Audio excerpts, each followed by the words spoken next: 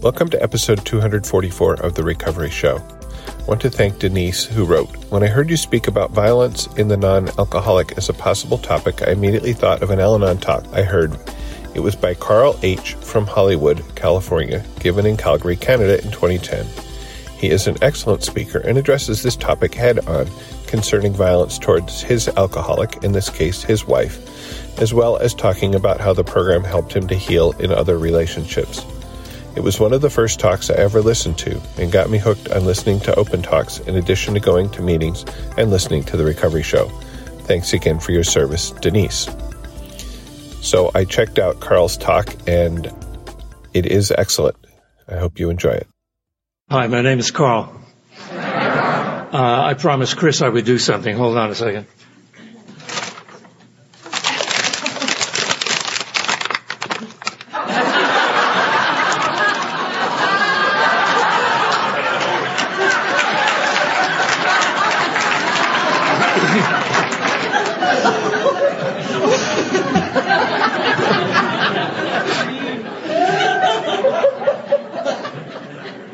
Marjorie, thank you so much for inviting me down to speak, or up to speak.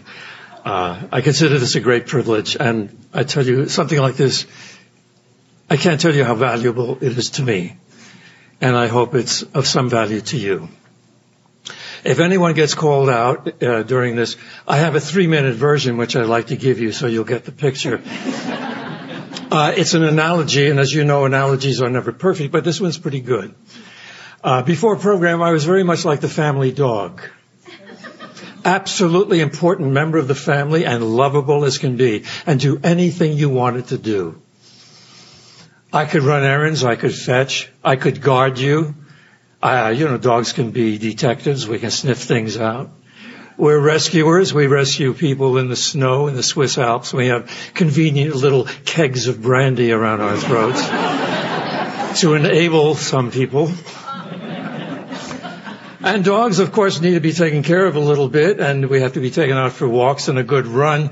And if you're not ready to do that, that's okay. We can wait and wait and wait and wait. And when you're finally ready, you are so grateful, so grateful. But that was before program. Now, nearly 23 years later, I am much more like the family cat.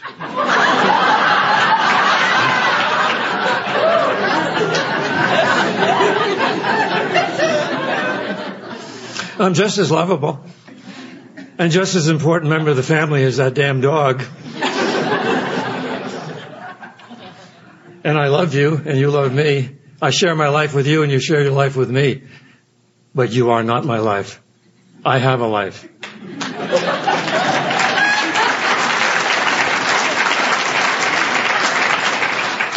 I won't do everything you want me to do, but I'll do a lot of things that I want to do.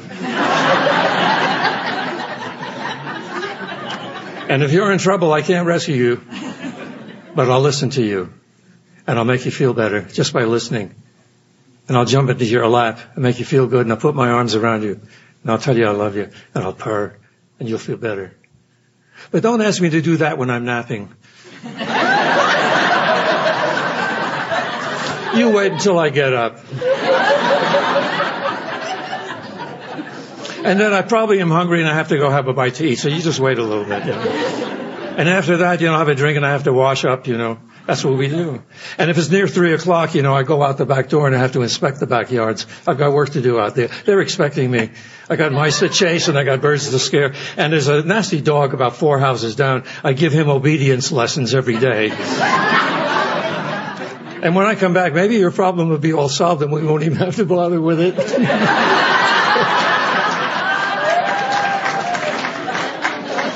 But if we do, I'll jump into your lap and I'll purr and I'll put my arms around you and I'll hug you. Well, that's the end of the analogy. Meow.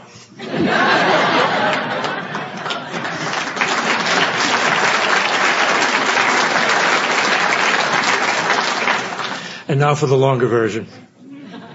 About 20 years ago, I was stopped for speeding somewhere in Alabama, and I was sitting in the front seat with a cop, and he was writing up my ticket, and he said to me, you know how fast you were going? And I said, yeah, about 85. And he said, well, the radar said 83. I said, okay, fair enough. And he said, we never stop people here unless they're going over 79. I said, I really wish I had known that,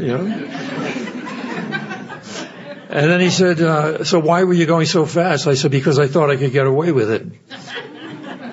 And this guy froze. He said, nobody's ever said that to me before. Ever. He said, if I could tear up this ticket, I would. I can't. I said, it's just my luck, but that's okay. And he said, so what makes you so honest? And I said, and I thought for a minute, and I said, I've been in a program called Al-Anon for about 2 years, and I'm pretty sure that's where it comes from. He said, what is that, Al-Anon? So I gave him, said a little something, then he had another question, and I said a little more. Another question, some more. I spent 20 minutes talking to this cop about Al-Anon and AA. The 20 minutes I had saved speeding, I gave it all back to the cop.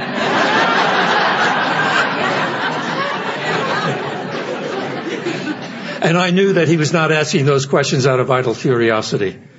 And he wasn't asking for his cousin. It was for him. And he knew that I knew. And I knew that he knew that I knew. And, well, we never said anything. We're still doing John Wayne, And we got finished finally, and he handed me the ticket to sign off on. And I started to, and I said, my gosh, you got me down here for 61 miles an hour. He said, yeah. He said, the reason for that is you see the traffic fines here are just incredibly steep. And he said, it would have cost you about $360. And he says, this way, it's still going to cost you 90. He says, that's the best I could do. And I said, well, thank you. Thank you very much. I really appreciate that. And he said, thank you. I got into my car. He waited till I got started, did a big U-turn, waved to me from across the street, blew his horn. It was like we were old friends, and I waved back and blew my horn like we were old friends. And I got back on the road and continued on my way to my destination, which was New Orleans, doing 79 miles an hour.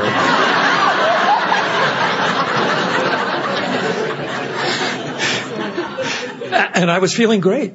I was feeling absolutely fabulous. And why? Why? Because I've been working the steps, the principles of this program. And when we were wrong, promptly admitted it. Took responsibility for my own actions. Carry this message to others and to practice these principles in all our affairs. And also I'd saved $270.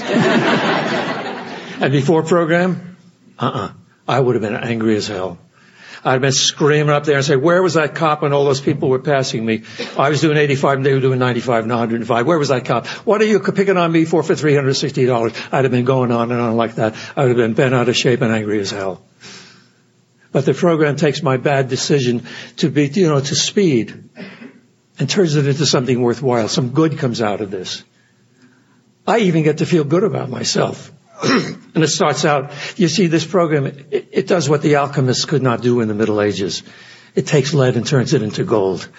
It takes my bad behavior and turns it into some good comes out of it. I like to think that there's a cop somewhere in Alabama who's sitting at an Al-Anon meeting saying, it's funny how I got here. Gave a guy a ticket once.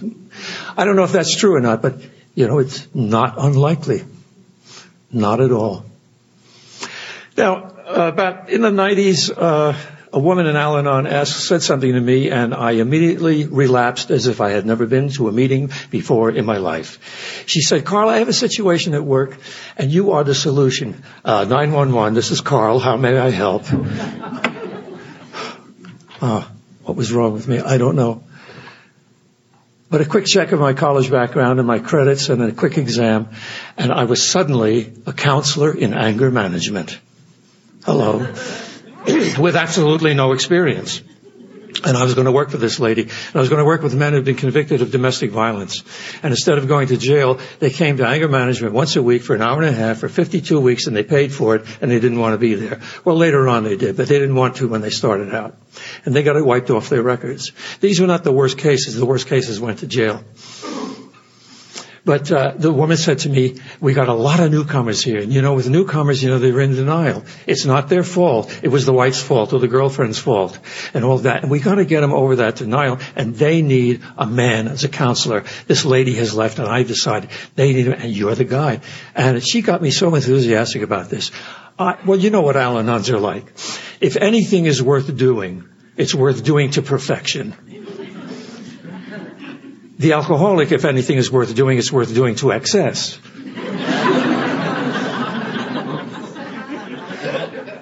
But if you think about a human being and perfection, perfection is a little excessive. And so really the other side of the coin of the alcoholic, we're crazy too without drinking. But I was going to be the greatest counselor and anger management that Southern California had ever seen. Why, one day there'd be a little statue, perhaps a modest statue up in Sacramento. He wiped out, And that was a week before, but 2 days before, the woman got together with me and she gave me the case histories. And I looked at them and I thought, how can I talk to these guys? They're all so different. They range in age from 19 up to 70. They were all walks of life. You name the race, that was it. National, ethnic backgrounds, so different. Here I am, WASPy. How am I going to talk to some of these Latino guys? How am I going to talk to a day laborer? I had a college professor there. I had guys with 2 strikes on them. And I was starting to get worried. And because, that first encounter, when you meet them, if you don't connect with them, nothing happens. You may lose them. And it's important to get through to them because domestic violence, once it starts, doesn't go away by itself. And then she added in, she says, there's one guy there not for domestic violence. Oh, great. His parole officer wants him to go to anger management. I said, parole? What did he do? Well, he was in prison for 13 years. I said, in prison for 13 years, what did he do? She said, well, grievous bodily harm, manslaughter, and a violent temper. And I'm going to have to talk to these people. I'm going to have to make a connection with these. I'm going to, help them. I've never done this before in my life. And I thought to myself, this is another fine mess you've got me into, Stanley. And as we know in Al-Anon, we are our own Stanleys. And I didn't want to go through with it, but I had to. What was I going to say to these guys on that first time round? I didn't know. But you know what? I have a higher power and I call him God. I don't know if he's God or not, but I just use the word God. That's it. I talk to him. I pray twice a day. Thank you in the morning. Thank you at night. And when I have a problem, I trot it out and I meditate and I say, here's the problem. I need help. What am I going to do? What am I going to say to these guys? And then it's like magic. It's as if I'm taken by the hand and I'm led up the mountain and there's the guru and I say the problem again and this guy looks at me and he says, you silly man. You know what to tell them. It's in your program. Oh, yeah. And I knew. And I couldn't wait. And it was a rainy, cold night and I got over to this claustrophobic little room for this critical first encounter. Windowless, terrible room. 20 guys. And they were waiting for me. Boy, were they waiting. And here's what I hit them with. I said, my wife and I have been together for nearly 40 years, and we have a great marriage. We get along beautifully. We don't fight. We don't argue. We don't raise our voices to each other. We don't tease each other. We get along beautifully. We love each other. We respect, admire each other. We even like each other. And what's interesting is my wife is an alcoholic. Hello. But she hasn't had a drink since 1981. And back in the days when she did drink, she didn't drink all the time. She's what we call a periodic. Sometimes she wouldn't drink for a year, 6 months, 6 weeks. Life was good. Marriage was great. Better now. Now, everything is great. Really everything. When I say everything, gentlemen, I'm talking about everything.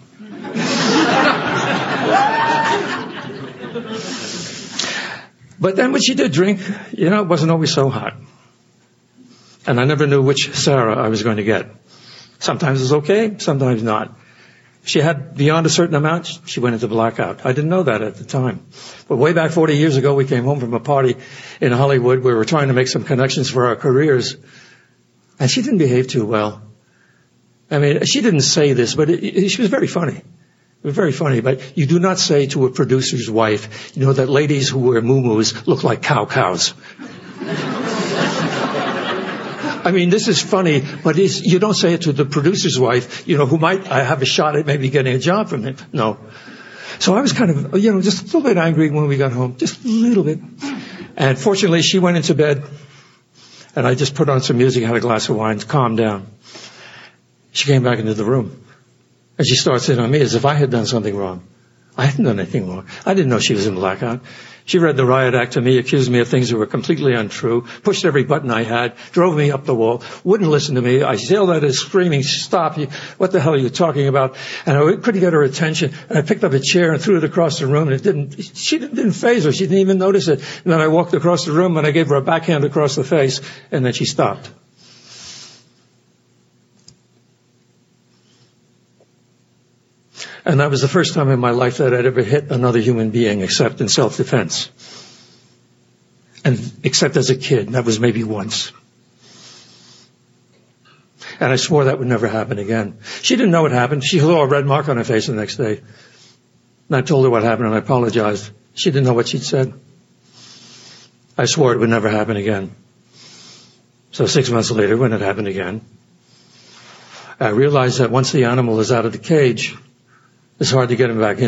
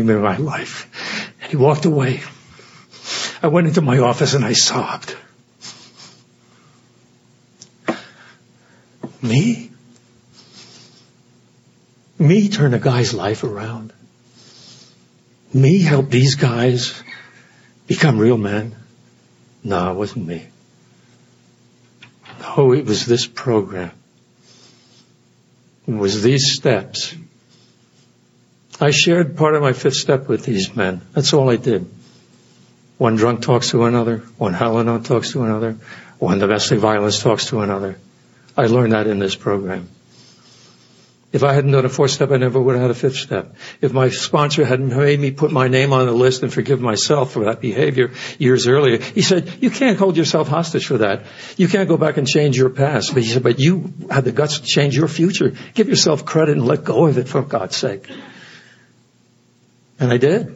And that meant I had no secrets. If we were as sick as our secrets, I didn't have any secrets from these guys, or from you, or from anybody. And that's the magic of the program, once again.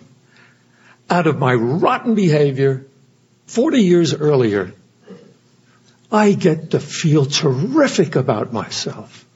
This program takes that rotten behavior and turns it into something worthwhile. Lead into gold, the magic of the program. It says somewhere in the big book, no matter how far down the scale we have gone, our experience can be of help and benefit to others. And so it was. Those are my miracles. And I've got more. My first meeting, they were talking about the steps, and I didn't want to, if I would have heard a guy talking about this stuff, I said, yeah, that's fine. But what's it got to do with living as a drunk for 25 years? Because I couldn't make the connection early on. My wife stopped drinking, but she escalated into pills. And at one point, she, at the urging of a psychologist, who said she would treat her if she got rid of all the medication she was taking. And for 6 years, I was in the dark again, in denial, and getting screwed as usual, not knowing what was going on. But at least she didn't fall down for 6 years. That was okay. And when she was on speed, man, could she do housework? Unbelievable.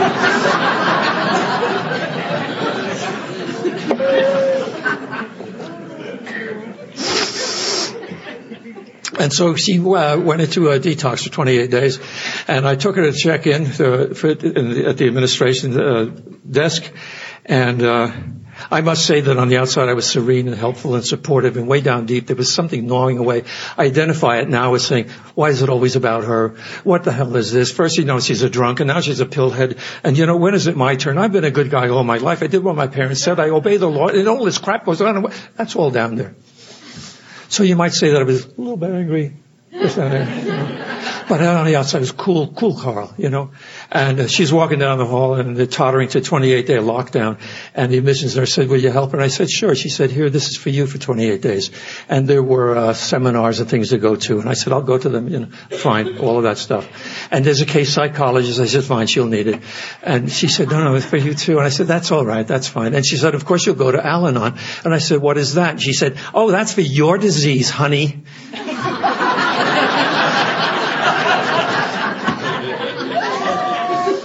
Oh, I was already feeling so terrific anyway. The conversation after that can only be described as brief and spirited. So I got into the elevator and I turned around, and as the doors were sliding shut, she said, go down into the basement and turn left. There's an Al-Anon meeting in progress. And as the doors were sliding shut, I wanted to give her the Sicilian sign, and she missed it. And that made me angry, so the buttons are sticking out on the elevator. So I gave the first floor button a big, healthy left jab. And the elevator went down, and the doors opened up, and it was in the basement. What are you doing to me? I said, okay, I'm here. And I turned left, walked past the morgue, and into this meeting in progress. And it was a packed house. Fortunately, and there was one seat way in the back, so I had to go through in front of all the people. And fortunately, this meeting was coming to an end, because the first thing I heard drove me wild. Hi, my name is Rebecca of Sunnybrook Farm, and I made amends to my alcoholic. It was so beautiful that day, and we've been so happy. So, wow.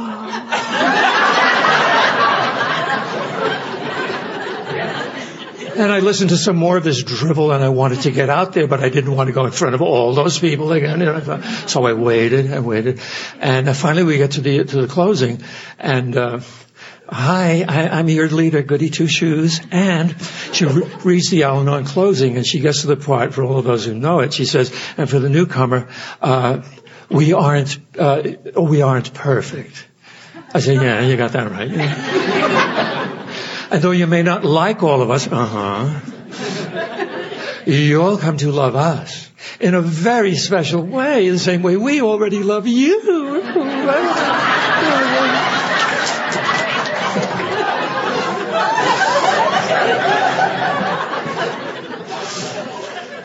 So we stood up and we said the Serenity Prayer, and I tried to get out, and there was a hammerlock from the left and a half Nelson from the right. This is the Al-Anon hug. Don't let the newcomer escape. And especially a guy, you know. And I said, no, I don't need any help. You know, my wife, she doesn't drink anymore. She's up there, no more pills. She said, here's a new cup. I don't, they keep coming back, keep coming back.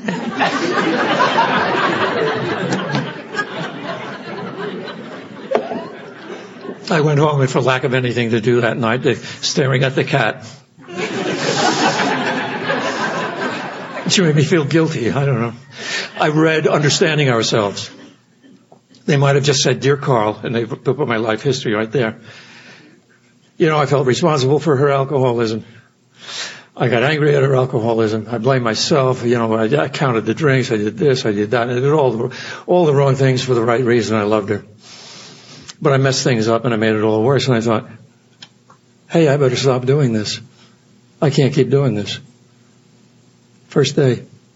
I'm like the drunk who was told that you can't drink anymore because if you do, you're going to die in 6 months. And he says, okay, I quit. They're pretty rare. But I'm the Al-Anon counterpart.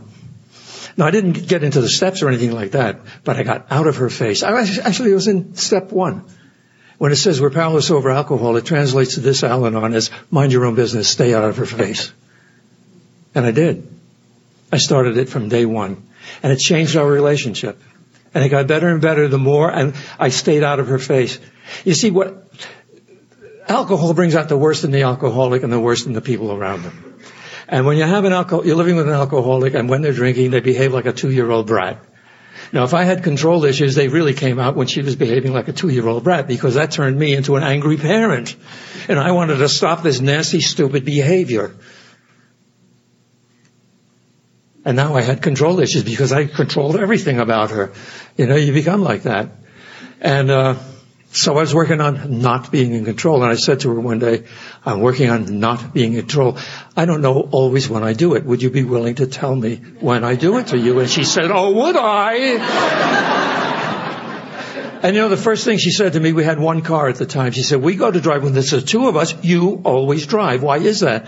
I said, I don't know. I guess because I'm in control. You know. She said, yeah. She says, I get to drive too. I said, okay.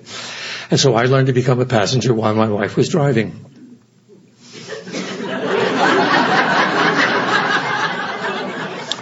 And Sarah drives differently. To be honest, she drives well, but she doesn't drive the way I do. You see, it's my problem. And I'd sit there as a passenger, you know, putting the brakes on when she wasn't and making the red light when she wouldn't. And, you know, it was my problem. I had to stop. And I had to look out the window and bite my tongue until it was bloody. And the other thing is when the person is driving, we don't tell them where to go or how to go. They're in charge. I go to the airport from my house. I know exactly how to go. Zip, zip. I'm at LAX in no time, even with traffic. She drove us one day and I thought we were going to Catalina Island. And so I'm looking out the window. I don't want her to see the blood coming out of my tongue. And finally, I relaxed and I started to enjoy the ride. And going through some section of Westwood or LA, I spotted turned out to be a little gem of a French restaurant, way stuck somewhere. Never would have found it if we hadn't been going to the airport, Sarah's Way. And I learned the lesson that day that my way is not the only way. Not only how to get to the airport, there's more than one way to do that, but in all kinds of things. And I never looked back. Our marriage was just going great. I wouldn't tell her what to do for anything. She knows how to cross the street and look both ways without me telling her. I don't even tell her it's raining, drive carefully. No, for me, that's an Al-Anon slip. Oh, you're going too far, said a lady one day. She says, I tell my husband to do that because I love him. I said, when I want to tell my wife I love her, I have ways of doing it. It's not to tell her what to do. I'll give her a big smoochie before she goes out the door, and she'll want to come back for more. And boy, she'll drive carefully to get some more.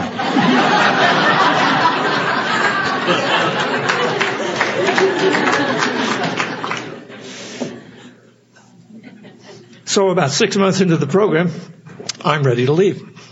My Al-Anon condition is what I call it, was hammered into submission, and our marriage was great. And if we'd have continued that way, it would have been fine. Millions and millions of marriages would love to have what we had, even with that. But I happened to bump into the psychologist on occasion, and she had me into her room, and we chatted a little bit, and funny things happened. It turned out that my childhood was a little bit dysfunctional. I hadn't realized that. Is there anyone here who comes from a non-dysfunctional family? If so, would you kindly leave the room? I thought my childhood was normal as anybody else's, but I don't want to belabor it, but the critical part was between the ages of 5 and about 12. And my mother, as it turns out, was an untreated Al-Anon. Her father was a raging alcoholic. And my dad grew up with 3 sisters and his mother. His dad died when my dad was about 3.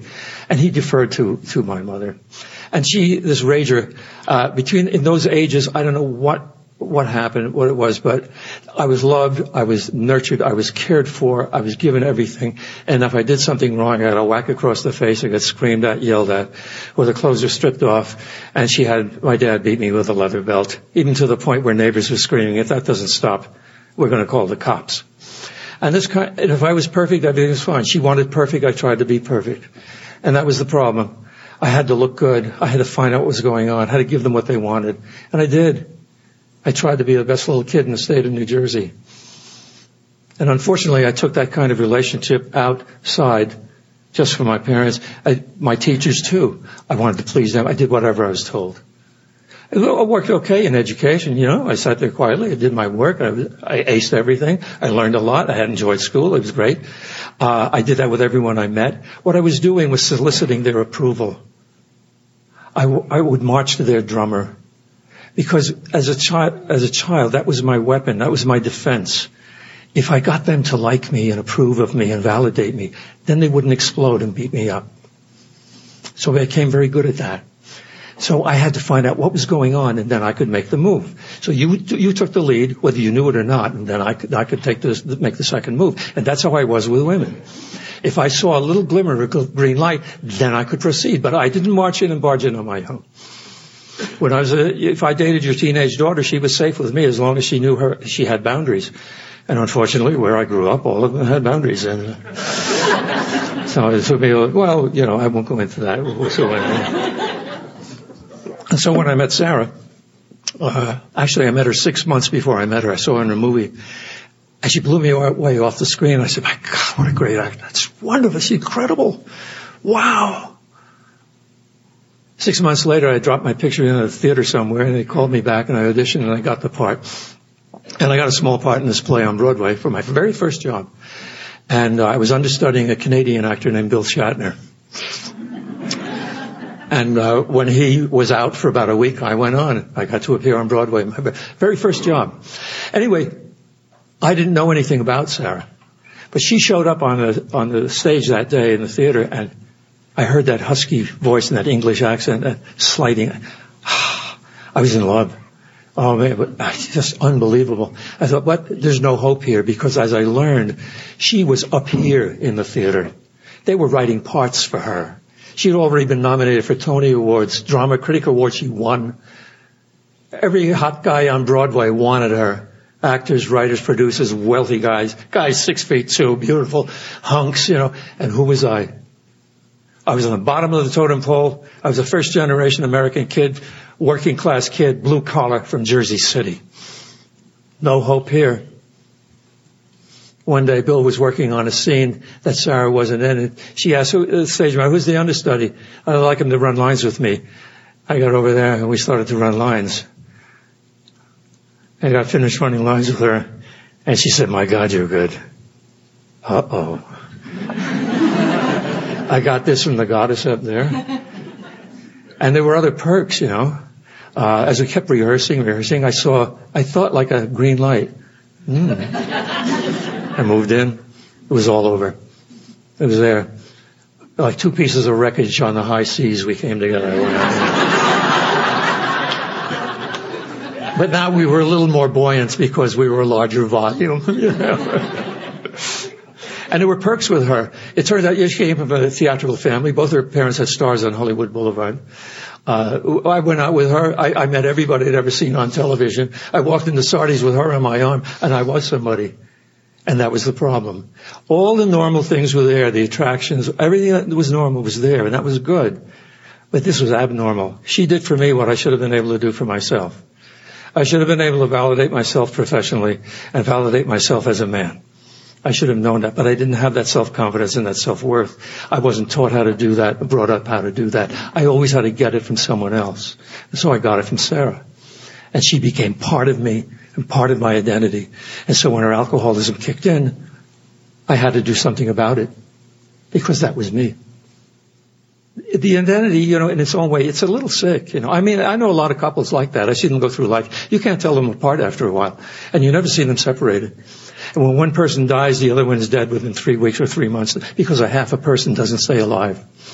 But with us, we gave away our own personal selves to this unity. And it's wrong. Psychologically, it's not the best.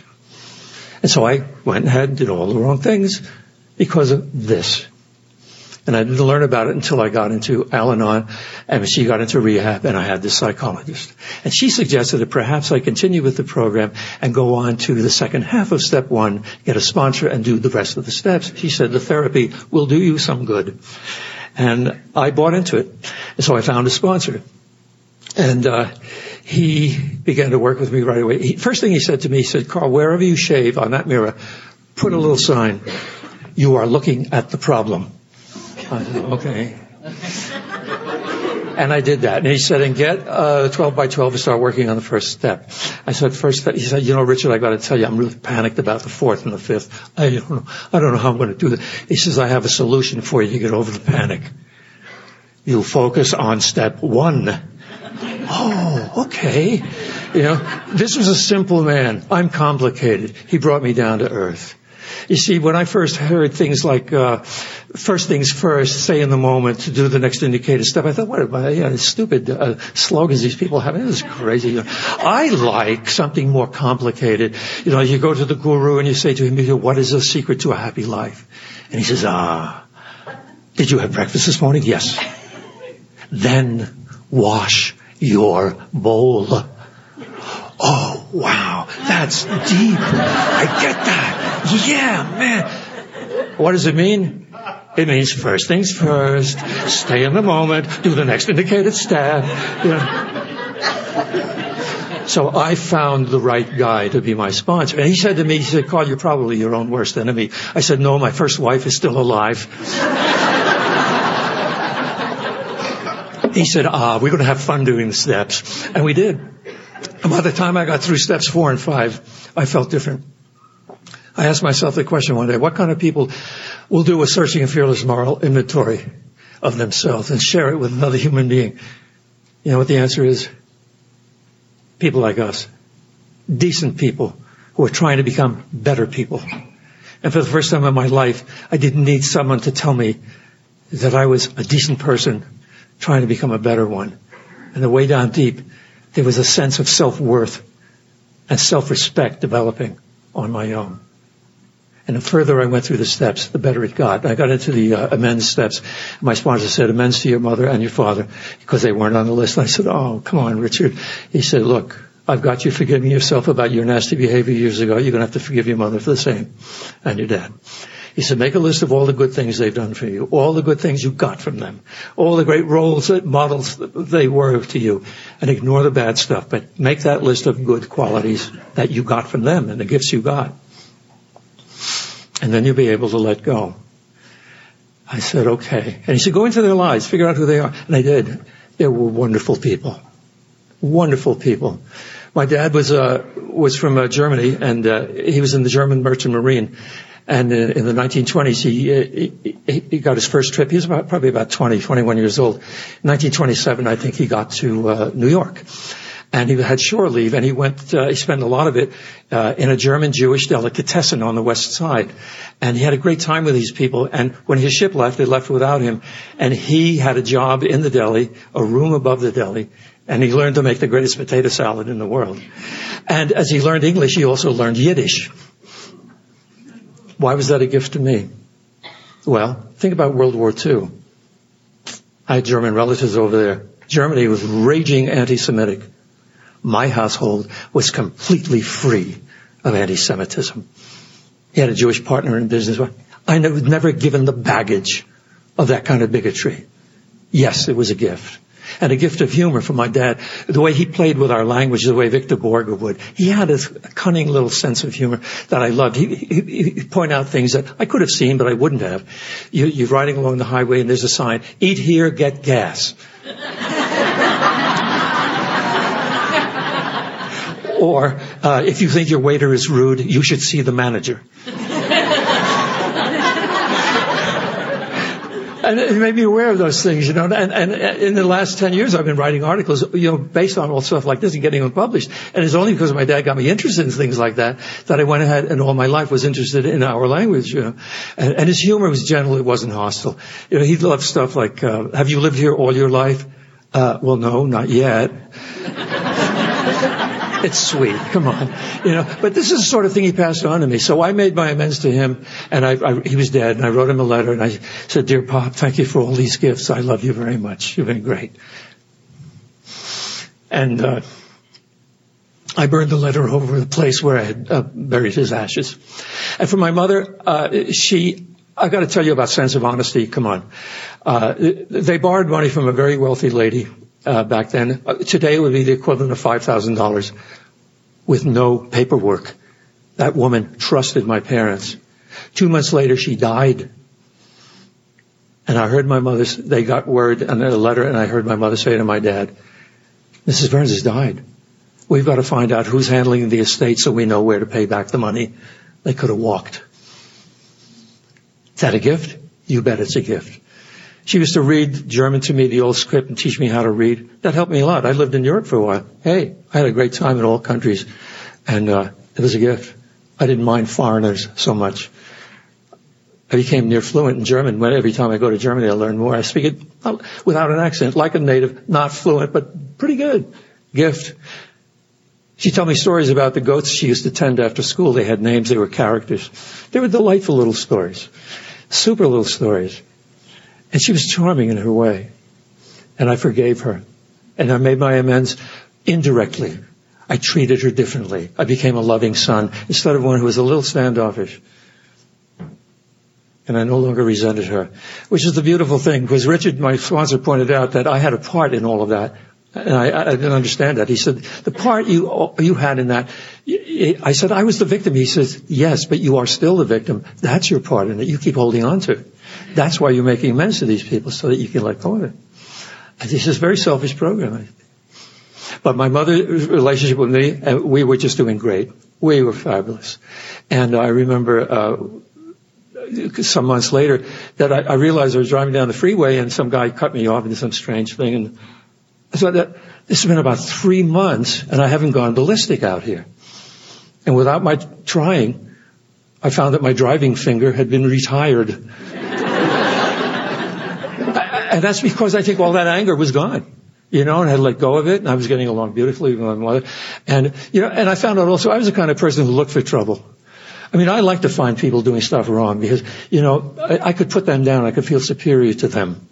I put them down and put me one up. And I reminded myself, did I catch them doing something wrong? Yeah, that was great. I loved that. I reminded myself of the lady who lives in the high rise in the big city. She calls the cops and she says, I want you to send someone over because there's a guy across the way and he stands in the window and he's there now and he has no clothes on. I don't want to tell you what he's doing. It's very upsetting. You should come. They calm down, lady. We'll send a cop. The cop comes over, knocks on the door. She says, come in. Is he there now? Yeah. He's right out that window. Okay, where? She says, across the way, the window in the corner, the top right-hand corner. The cop looks out the window. He says, I don't see anybody there. She said, where are you looking? He says, next door. She says, no, look across the roof and that other building sticking up over there. Oh, that one. Yeah, the right-hand corner. Yeah. Yeah, I see a guy standing there. Yeah, he probably doesn't have any clothes on, but I can only see down to about, mid-chest or something. She says, the chair, stand on the chair.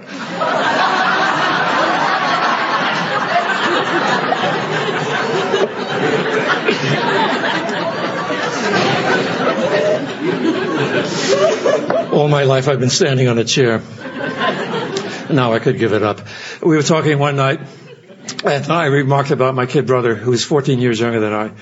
And they never hit him. You see, they became much better parents right around age 12, 14. I don't know why. And I never gave them credit for that, and I should have. And that was part of me making amends. But I mentioned to my mom, I said, you have a real nice son living in Rhode Island. And she said, I have a lovely son living in California. I said, thank you. And she said, why I have that in my life, I have no idea. Because of the terrible way I treated you. When you were a little boy, and I was such an angry young woman. Wow. In a flash, I realized a couple of things. All her life, she had felt guilty. And that's why she was so needy and demanding of me to write, stay in touch. She needed to be reassured. She'd been feeling that guilt all her life. And it also, in a flash, I realized that she validated my perception of my childhood. I was not crazy. It was like I remembered it. But now, because of my sponsor in this program, I was able to say to this woman, Mom, I've forgotten about all of that. What I remember are all these wonderful things I got from you and Dad. And I had the list, and I could start talking about it and tell her about the goats, about this, about her honesty. And you had two human beings on either end of the phone weeping. And I was free and she was free. She was 82 years old when she made her amends to me. And she did it without a program. She was one hell of a woman. She died 2 years ago. She was almost 99. And she was free of guilt all that time. Courtesy of the miracle of this program, I changed my attitude a little bit, and it opened the door for her to open her feelings to me. I changed my attitude a little bit, and the world around me changes. I am the problem. I almost did not forgive her for the man she married 3 years after my dad died. Not because she married, but whom she married. I didn't like the guy. He was a right wing. He was a retired New York cop. We knew him, and he was a control freak. I didn't realize how bad he was. But my mother was in her needy mood at the time she was marrying this guy, and I figured he'd take her off my hands. Of all this things screaming and hollering about not calling enough, doing this enough, he'd take her off my hands. Wrong. He was the worst Al-Anon head case I've ever known. I heard him utter this sentence. Listen to this sickness. I live only for your mother's happiness. What a dog he was.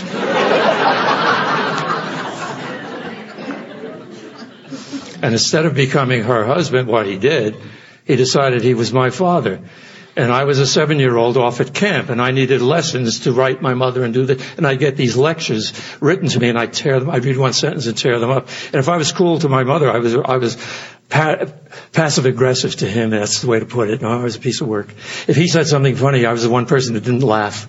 He got nothing from me. And it went on like that. He really annoyed me. And one day, I got a piece of gossip on him, something that would have embarrassed him because he knew everything. He one of those. He wouldn't have liked it if I had known. And he certainly would have been embarrassed if my mother had known. And I thought, you so-and-so, he did pull a couple of stunts. I wouldn't even go into them. I said, if he gets up my nose one more time, I'm going to get on that phone and I'm going to say, what were you doing? And I'm going to spill this stuff. I was going to blackmail him. And he would have shut up and never gotten on my case again. I was all set for him. Oh, I was a piece of work. And then he gave me the excuse.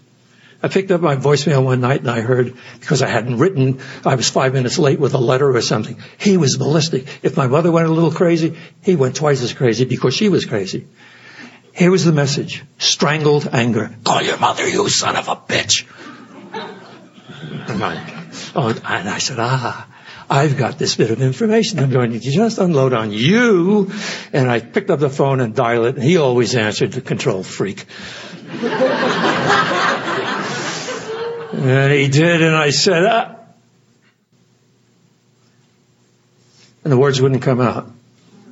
You see what happened? I've been in the program too long. It was wrong. It was wrong. What I was about to do was wrong. I didn't have to go to a law book and figure it out. There wasn't a statute that said, you don't do this because, and there's a $500 fine. No. The program says, you do what is right because it is right, and you don't do what is wrong because you know what is wrong. So I said, let me talk to my mother. So I talked to her. I got off the phone, and I was angry really angry because I wanted revenge. Nobody talks to me like that. And how dare he take over the role of my father? Who does he think he is? Anger. I couldn't sleep. Didn't sleep. I lost sleep day after day after day. And I bored people at meetings. I bored my sponsor. I bored my wife with all this stuff. I wouldn't let go. And finally, Sarah said to me one day, she said, we're all getting a little bit sick of this. She said, I want you to go into the world's smallest study, we call it, and use my God box. I said, come on, Sarah, I'm a little funny about God sometimes. She said, use the God box. So I went and I picked up a piece of paper and I wrote down, Dear God, if you are indeed there, please relieve me of my obsession with this son of a bitch, Herman. And I folded it up and I put it into the God box. I walked over into the living room, over to the sofa, and I sat down and I waited. And I waited. A couple of minutes later, it felt as if I were taken by the hand and led up the mountain, and there's the guru. And I said, wait a minute. He said, stop whining. You know the answer. It's in your program. Oh, yeah. And I did. I treated the man badly for I don't know how many years. I owe an apology for that. I had to change that. I had no right to treat him that way. I don't care, whatever he's doing to me, I had no right to be disrespectful to him. I could have been much nicer. It wouldn't have hurt at all. I should apologize to him and change my ways. And the other thing was something I owed myself, that Al-Anons don't necessarily set boundaries very well. And I didn't. I let people walk all over me. I respected everyone else's boundaries, but I had none of my own. It was time to tell him what I should have told him in the first place. Herman, you married my mother, and that's fine, but you're not my dad. End of story. If my mother and I have problems, we'll have to work them out. If you get in there, they'll only get worse. Now, he wouldn't like that information, but I'd have to give it to him in the best loving possible way. And I did. And I wrote the best letter I could come up with. And I kept it, reviewed, finally sent it, and I gave it 10 days. And if I didn't hear, I was going to call. And I didn't hear. So I called. Now, I knew he was going to answer, because he always did. And I always said, it's Carl, let me talk to my mother. So I could start a little differently this time. And I want to tell you one thing about him. Every time I called, he would then get my mother, walk out of the room, go around, pick up the extension somewhere, and listen in without saying anything. Now, I know it's a little picayune of me to mention all that, but I want you guys on my side in this story.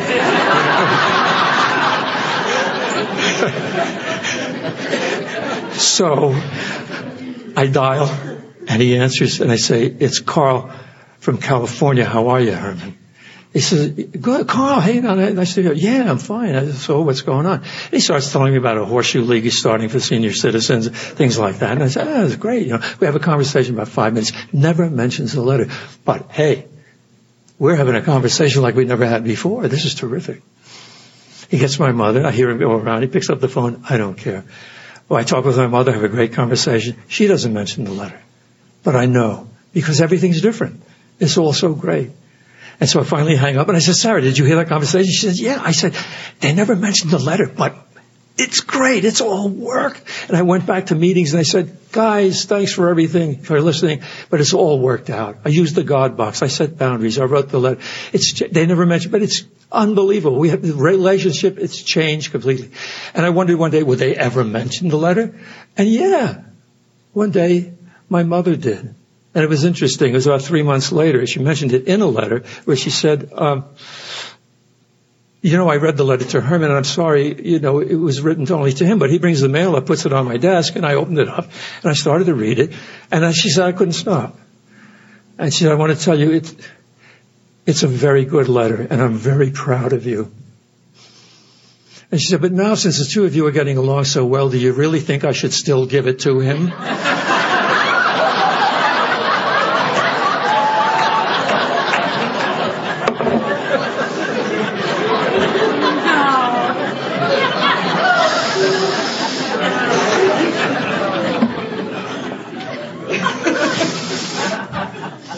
You are looking at my problem. What happened? I changed my attitude this much when he answered the phone. Instead of saying, it's Carl, let me talk to my mother, they said, hi, Herman, how are you? What are you doing? How are things? That's all. I changed that little bit, and this fascist became a human being. You see, I change myself and the world around me changes. Another miracle of the program. About 13 years ago, I woke up, and it was a rude awakening for me. Fortunately, there was a spiritual awakening that followed later that day. I read an article in the newspapers about civilian heroes of World War II, people I really adored. I thought I respected them so much, and I thought I would be like them. These are the people who saved the Jews from the Nazis in the concentration camps. They stuck their necks out to save people they didn't even know.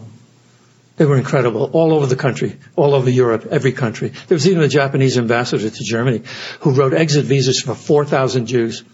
And they took the Trans-Siberian Railway, and this Jewish colony spent the entire World War II in Japan. He was like Oskar Schindler. He was a German guy whom I identified with when I saw the picture. I thought, yeah, if I'd been born, my parents had met in Germany and I'd been born there, I'd have been Schindler. That's who I would have been. It was part of my self-image. And just to make it worse, my family name is the German word for hero. And I thought of myself as a little kid, hero. That's part of my self-image. And now I was reading about these people. And I would have done what they did. Why did you do what you did? They were asked by the psychologists. And they also gave the same answer. They said, we did it because it was right. Period. Just because it was right. For no other reason.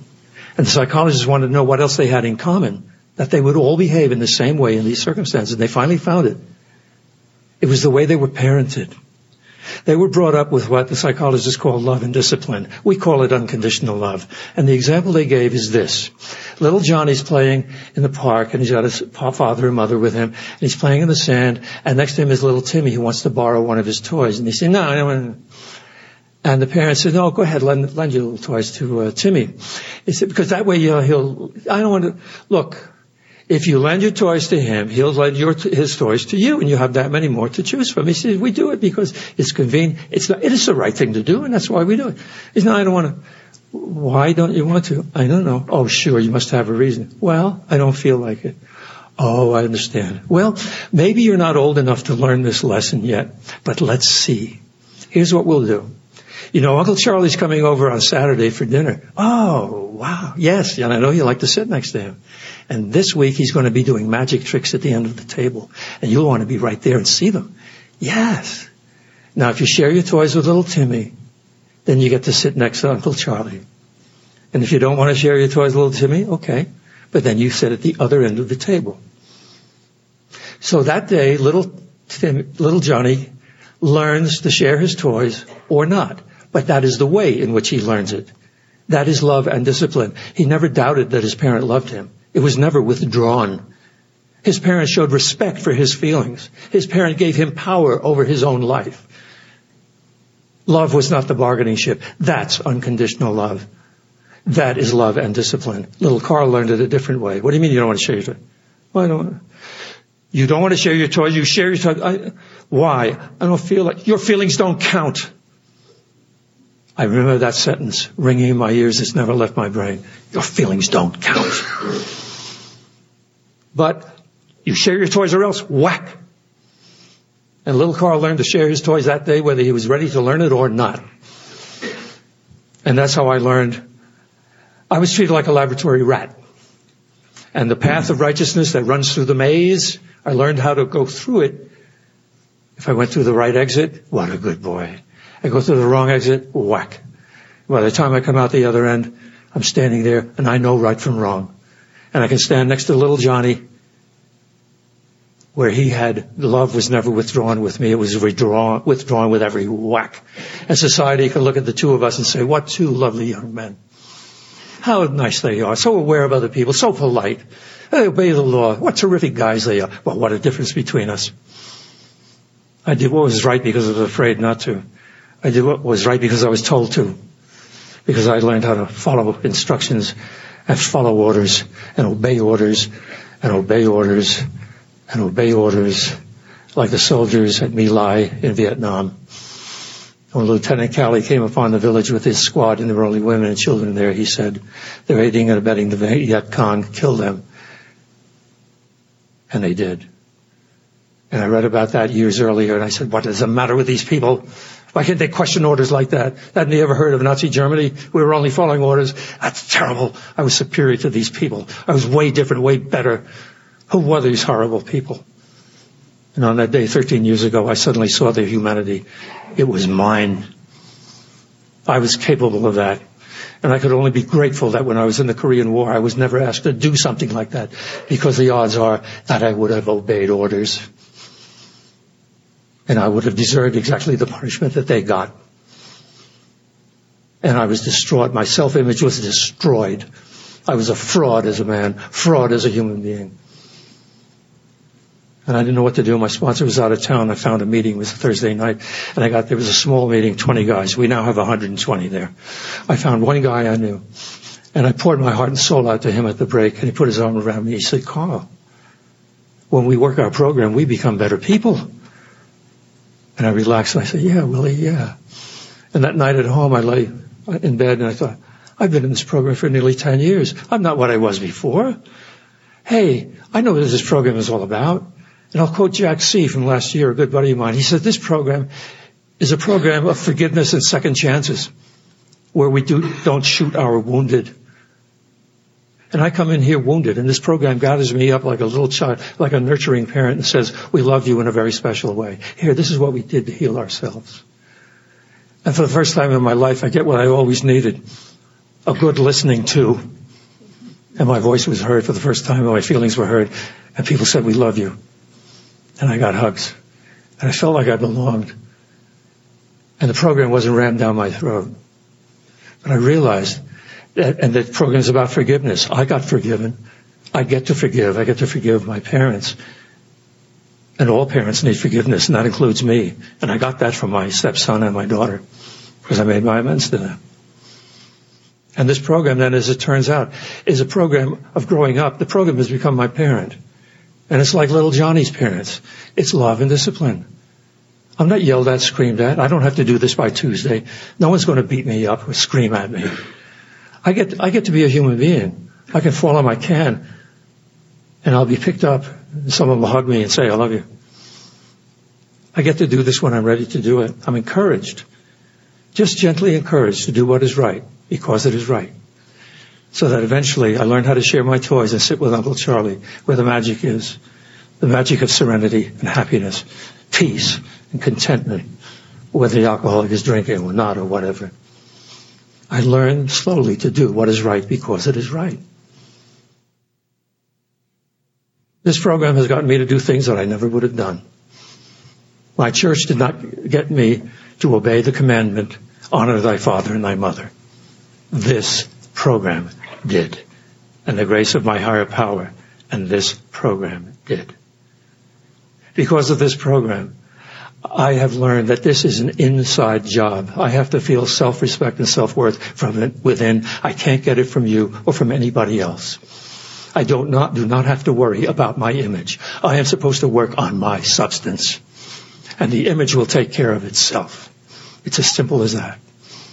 And my wife is in my life today because I want her in my life. And she wants me in her life. She's not in my life because I need her. That neurotic need is gone, long gone. My life is a cake, and my wife is the icing.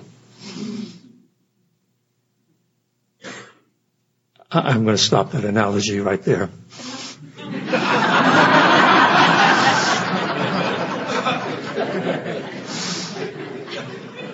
Just as I inherited characteristics from my parents, so will I hope inherit the characteristics of this program. It is its own perfect example of how to behave. There is nothing negative about this program. Have you ever seen anything as humble as this program? There are people, religions, philosophies out there who know all the answers and will tell you all the answers for all people at all times in all circumstances, and this program does not tell you answer one. It says, if you put your own house in order, the answers will come. You and I may have the same problem. You'll find your answer, I'll find my answer, and they'll both be right. This program is flexible. I have to learn to be flexible. It doesn't tell me what to do. I shouldn't tell my sponsees what to do. I tell them what I did. Oh, I might stretch a point and say, well, if I were you, I would think about doing such and such. But you're you and I'm me. That's about as far as I'll ever go. Love and discipline. What it accomplishes is wonderful. This is an incredible program for living. And you think about it, at my age, I do. It's an incredible program for dying. You do it the same way. It's life on life's terms. Acceptance, day at a time. I used to think I was, the exception. Now I know differently. And that's it. But the other characteristic of the program is kind, loving, and gentle. Then I have to be kind, loving, and gentle too. And if all these characteristics come into me and become part of me, who I am, then I will have climbed the mountain. But I'm a human being. And this program is not about the destination. It is all about the journey. And we're all on that same journey up that mountain. Different paths, sometimes the same paths, sometimes our paths cross. They cross today. I love this program. I love program people. I'm so grateful to have been asked to speak here today. Thank you again. I leave you with one wish for you. As I do with mine, may you and your higher power walk hand in hand.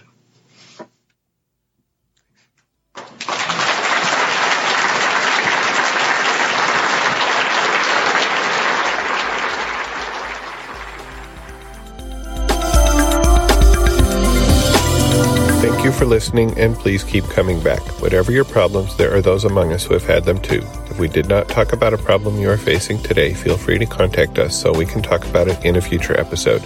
May understanding, love, and peace grow in you one day at a time.